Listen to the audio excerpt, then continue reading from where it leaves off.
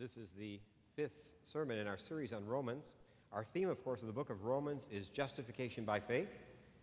And we might summarize it by saying bad news, good news. The bad news is we cannot earn our salvation. I like to compare it to trying to swim the Atlantic. No matter how strong a swimmer you are, you might get farther or shorter. You're not going to make it. We can't earn our salvation. But the good news is we don't have to. That God's offered us to us as a free gift. So that's where we've gotten so far, but that leaves an issue. If we don't need to do good works to earn our salvation, what exactly should we be doing? What's the plan? We've been justified, we've been saved, what's the plan? Is there a way forward? Is that meaningful? Is there a way forward? We'll find out today that Paul says the answer is, oh yes, there's a way forward. God gave himself as a gift to us, and we can respond to that gift by offering ourselves. We have a gift to give back to God, perhaps God's greatest gift to us. This is why our theme this morning is, it's on the bulletin cover, I appeal to you, therefore, brothers, by the mercies of God, to present your bodies as a living sacrifice, holy and acceptable to God, which is your spiritual worship. This self-offering is the whole heart of the Christian life. But let's back up a second. There are two mistakes that easily stop us from living this life. So let's get those out of the way right away. The first mistake is a lot of us tend to see our faith in essentially defensive terms. We turn to the Lord, we receive salvation, we call Christ into our hearts, we receive the Lord, we receive salvation. But the plan, basically all we have in front of us is, I guess the biggest thing I do is not fall. Right? That's really my goal now, is there's nothing, I've got everything. All I can hope for is to make sure I don't fall. So, should I do something with the mic here, Trev? Okay. So what this makes me think of is, you know how there are spiritual fads? We can all think of them that go through, like there are managerial fads, there are spiritual fads. There was a really strange spiritual fad at the turning point of the 3rd and 4th centuries. You never believe this. I'm not making this up. There were saints called stylites. That comes from the Greek word for pillar, like a column in a building. And what they would do is they'd have a standalone pillar, and they would sit on the top of it or stand on the top of it and pray and give advice. That's it. And the most famous of the stylite, by the way, with the bishop here, we're not recommending this as a fad here at RAS. Okay, so if you're inclined that way, we'll think of something else. But Simeon Stylites, he's famous for having done, he's almost 40 years, he's 37 years on a pillar near Aleppo. They still have the pillar. He started out on a 9-foot pillar, but when people still bugged him, they put him up on a 50-foot pillar, which you can still see today near Aleppo. And the reason I think of that is, isn't that a beautiful image how we often see our life after our salvation, after we turn to the Lord? Again, if you're on a pillar, the first rule is don't fall off. But there's not really any place to go, is there? Don't fall off, but there's really no place to go. And I think a lot of us look upon our Christian life that defensively. Whatever I do, don't sin, don't fall from this grace. But there really is no forward plan. So what happens here is it reminds us that the Lord speaks harshly of this. Remember the parable when he talks about the servants who get the talents? And he talks about 2 of the 3 servants go out and invest and do good things with them, but the 3rd servant was afraid of doing anything wrong. So it says, so what he did is he basically buried it in the backyard. So it says when the servants come and say what they've done, he was afraid of getting anything wrong, so he hadn't lost the talent, so he came to the master and said, it says here, he also who received the 1 talent came forward, saying, Master, I knew you to be a hard man, reaping where you did not sow and gathering where you scattered no seed, so I was afraid. And I went and hid your talent in the ground, and here it is, you have what's yours. Was the Lord's reaction to that, well done, good and faithful servant? No, it's actually a very harsh reaction. The master answered him, you wicked and slothful servant. You wicked and slothful servant. So clearly, the Christian life is not purely defensive. Right? It's not just about not falling off the pillar, it's about having some place to go. Second mistake is some people trying to honor God believe that the whole notion of good works is mistaken, it's presumptuous, dangerous. Well, this would be news to St. Paul, who is the champion of justification by faith.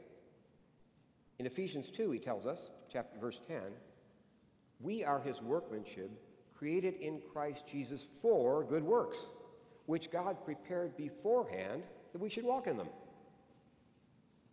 Created for good works that God has prepared beforehand that we should walk in them. James says, faith by itself, if it has no works, is dead. You see, some people who don't really read the Epistle of James and just talk about it, don't realize they have this idea of faith versus works. James' point is, it's living faith versus dead faith. The works aren't the thing. Without faith, faith without works is like a body without breath. So his point is, faith without works, James says, it's dead. And Jesus himself, talking about this, he uses the word rewards in the Sermon on the Mount 9 times. Remember in things like he says, for example, rejoice and be glad, for your reward is great in heaven. And your Father who sees in secret will reward you. And I could go on and on in the Sermon on the Mount. So there's nothing wrong about good works per se. We can't earn our salvation, but there's nothing wrong about good works. So what's the way forward?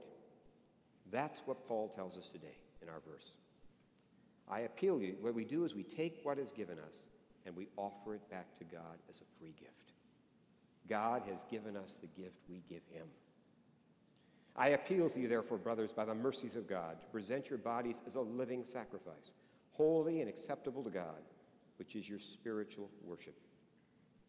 What does that look like? It's a life filled with good works, not to earn salvation, but purely for the glory of God. No other purpose. Matthew 5, it says, in the same way, let your light shine before others so that they may see your good works and give glory to your Father who is in heaven. It's not about us. It's not about earning. It's about giving glory to God. That's why that wonderful Psalm 115, not to us, O Lord, not to us, but to your name give glory. Well, we talked about those mistakes, but we say, wait a second, talking about giving a gift to God, even the gift of our lives, what possible gift could have meaning to God, any real meaning to God? Come on already. What gift could have meaning to God? Now, I'm going to do something completely, you're going to think I'm a pod person. This is so not me. I have brought a prop. It's a chess set. And which is a pretty average, it's a nice little chess set. It came from, they used to call it cross-cultural graphs. I think it's now called 10,000 Villages. And it's nothing remarkable. It's nice, but it's nothing remarkable. But I keep it, and I have a special place where I keep the treasures, the great the diary mother kept during the war, my father's war memory. I keep a special place where the real treasures of my life are. This is in that place. Now, it's not that I love playing chess that much. It's why would this particular chess set be in that place? Here's what happened. We were once again at 10,000 Villages. And I was looking at it, and my son was about 8 years old then. And he saw me looking at it. I looked at it for a while, came back. I didn't buy it. And he went back home and he told my wife, he said, I want Dad to have that chess set. He saved for months to buy that set. Months on his allowance. And then he gave it to me. Was that generosity? Now, if we analyzed it philosophically, I know we have professional philosophers here, we might say, okay, ultimately he didn't give me anything, did he? Because I gave him the allowance money he used to buy it for me, so that's not true. It's not like he gave me anything. And in human terms, he was infinitely in my debt. His mother's in my debt.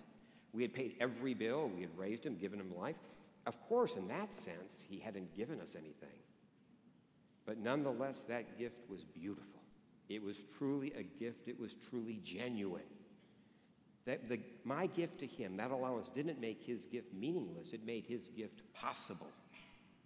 The joy of any parent.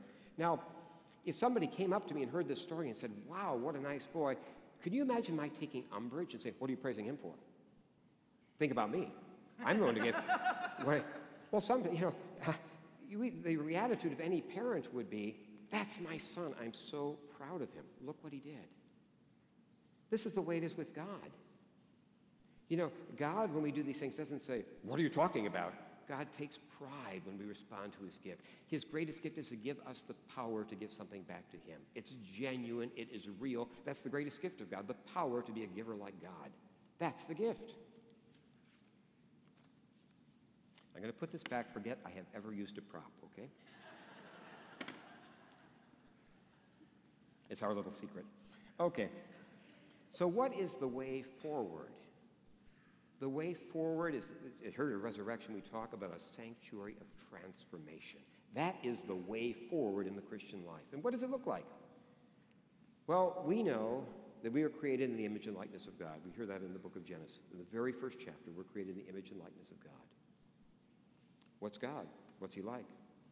1 John 4:8 tells us God is love. Where do we see that most clearly? Where do we see that love? And we're told we see that basically in Christ's complete self-giving on the cross. Remember in John's Gospel when it talks about now is the time for the Son of Man to be glorified, it doesn't mean his resurrection, it means his death on the cross. Because glory means where do we something? We talk about a sports figure or something, we talk about top of their game, the best game to see them at. So glory means where do we see something most what it really is? And we say if you want to see what God looks like, the greatest time in all history to see what God of love looks like, it's on the cross. We'll never get another vision of that, what complete self-giving love looks like. That's it. That was the moment of his glory. The hour has come for the Son of Man to be glorified. Now, Paul teaches that the work of the Holy Spirit is to transform us into that very image. That's the image. We had that in our first hymn today. And we all, with unveiled faces, beholding the glory of the Lord, that's Jesus on the cross, are being transformed into that same image from one degree of glory to another. For this comes from the Lord, who is the Spirit. So this is what Paul is telling us today. Give yourselves as a living sacrifice and offering to God.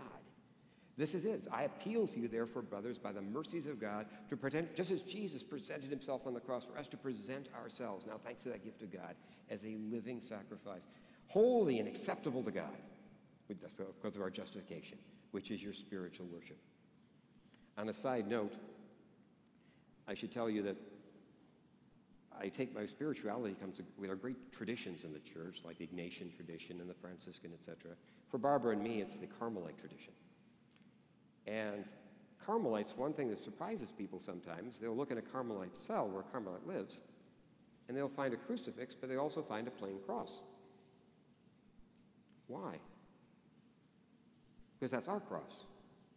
That's where we give back to God. The crucifixion is what God gives to us. The cross is reminding us this is our opportunity, thanks to that gift, to give ourselves back to God.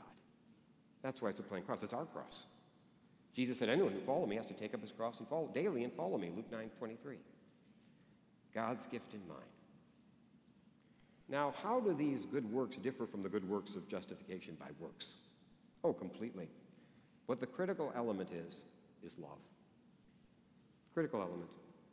Paul says, he talks about all sorts of nifty stuff. He says, if I give away everything I have, if I deliver up my body to be burned but have nothing, have not love, I gain nothing.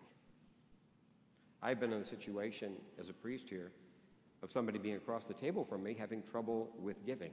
That was a particular challenge they had. I remember at one point I felt by the Lord saying, they said, what should I do? And I said, I probably wouldn't give. God doesn't need our stuff. He wants our heart. We have a bigger issue. The issue isn't the money. The issue is a heart that's holding back. God wants you as evidenced by that money, not the money. It's a heart issue. That's what this is about. Mother Teresa likes to say it's not what we do. It's the love we put in the doing. So what's at the very core of love? How do we know love? Because we use the word in human reactions.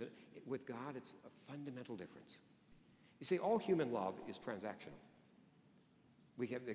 It means basically, I give you something and you give me something. Friends, they laugh at my jokes, I laugh at their jokes. They like me, I like them. We get some, we feel refreshed and nourished. We're getting something, we're giving something. We talk about an exchange transaction. If a friend starts taking more than they're giving, we'll give them some slack for a while, but ultimately, we'll probably move on. All human, even love, it's transactional. That's where God is completely different. That's why God talks about perfect love. Look in the Sermon on the Mount what he says. You've heard that it was said, you shall love your neighbor and hate your enemy. I say to you, love your enemies and pray for those who persecute you, that you may be sons of your Father who is in heaven. For he makes his sun rise on the evil and the good. He sends rain on the just and the unjust. For if you love those who love you, what reward do you have? Do not even tax collectors do that? And if you greet only your brothers, what more are you doing than anybody else? Do not even the Gentiles do that. You have to be perfect as your heavenly Father is perfect. That's giving it honestly, not looking for anything back. Now, how can we possibly do that? We can't in human terms. It's impossible. But here's the thing. What humility is, the queen of the virtues, as the saint said, is humility doesn't mean looking down on ourselves. It's a reality. The humus is the Latin word for ground. It basically means having our feet on the ground spiritually. So it means we naturally grow up and think we're the center of the universe. Our whole perspective is from me, and we evaluate everyone that way. Remember where it talks about we will reign with Christ? God is taking us up into those places so we see the world as God sees it. And you know, until we get to that place, we never see anything. You know what it's like? I've used this before with you, but it's precious to me. Have you ever seen somebody looking like in a store window or looking in a glass, and you wonder, what's so intriguing? They're looking there. And you realize they're not looking in the window, they're just looking at the reflection in the glass. They're fixing their tie or checking their dress. That's how a lot of our relationships are with other people, isn't it? We're not looking through and seeing the other person. We're looking at the reflection. Hey, they seem to like me. We're looking at that. We're not seeing the person. It's only when we see with God's eyes that we actually look through. You know the saying the world has, love is blind, a lie. Love isn't blind. Love lets us see for the first time. When we're next to God and see like God, we've seen things we've never seen before. Suddenly we see that image that was invisible when we were too busy looking at ourselves. So in practical terms, how does that manifest itself? Look at some of the examples Jesus gave. On the Sermon on the Mount, he says, you know what generosity is like? He says, when you give to the needy, don't let your left hand know what your right hand is doing. You're completely unaware of this. And I love at the judgment scene in Matthew 25. We all know the horrific part where he says, cast out those who've not given him to drink and given him to eat. But look at the detail here about the good, the people who did all the right things. Come, you are blessed by my Father, inherit the kingdom prepared for you from the foundation of the world. For I was hungry and you gave me food. I was thirsty and you gave me drink. I was a stranger and you welcomed me. I was naked and you clothed me. I was sick and you visited me. I was in prison and you came to me. Now here's the point. Then the righteous will answer him, Lord, when did we see you hungry and feed you, and thirsty and give you drink? When did we see you as a stranger and welcome you, or naked and clothe you? When did we see you sick or in prison and visit you? I want to stop there. You see, they weren't doing these things. They were unaware of them because they loved the same people God loved. They did it for the same reason Jesus did it. They weren't looking for a reward. This is what Jesus says I have to do. They had the same love. They were doing them naturally out of love. That's why Paul says, basically, love fulfills all the commandments. If we really see people as God sees them, we'll always do the right thing. We won't gossip about them. We won't steal from them. We won't abuse them. We won't take advantage of them. If we really see as God sees, we'll never. Sin becomes a history. So our conclusion, our salvation has been given to us as a gift. We don't have to earn it. We don't have to earn God's favor. So again, what is the point of a Christian life if we've been saved? And we said it's more than not falling into sin. It's our response is receiving God's gift and giving it back to him. That is the heart of the Christian life. That's what it means to be a living sacrifice. God's greatest gift to us is that, like my allowance, letting my son be truly generous. God's greatest gift is he makes it possible. He's purified. That's why we were an offering holy and acceptable. We weren't under sin. Justified. We are now wholly acceptable. We have something worthy to give God. And that's what we do. We give it to God. So how's that different? Expressed through good deeds, not as wage labor, but as a gift. Not as an employee, but as a volunteer, so to speak. The word volunteer comes our will. It's something we want to do, a labor of love. As we do this, we're transformed into the image of the one on the cross. That's what love looks like on the cross. Jesus was forgiving people not after they said, well, what have we done? While they were still making fun of him. While they were still torturing, giving him vinegar when he was thirsty and had wounds. That's when he was making excuses for them and forgiving them. That's what love looks like. So, what sets good works apart from those earning our salvation? It's the love. It's selflessness, looking for nothing in return. Now, this isn't something we can do. Paul says God is in the Spirit. It's the Spirit who works this transformation in us. So let's pray today for the Holy Spirit. Jesus told us he will never not answer that prayer. If we ask for the Holy Spirit, he will always give it to us. Let's ask for the gift of the Holy Spirit to work that transformation today, to begin that work today from glory to glory, to be more like Jesus. And we have a special moment we can do it. You know, during the Eucharistic prayer, we have something called the epiclesis. It's a praying for God to come down with the Holy Spirit and sanctify the bread and wine. What always comes after that? A prayer for our sanctification. There are two gifts, the gift of Jesus, and we join ourselves to that gift. So at that moment, let's pray in a special way. Heed Paul's call. By the mercy of God, present yourselves as living sacrifice, holy and acceptable to God, which is your spiritual worship.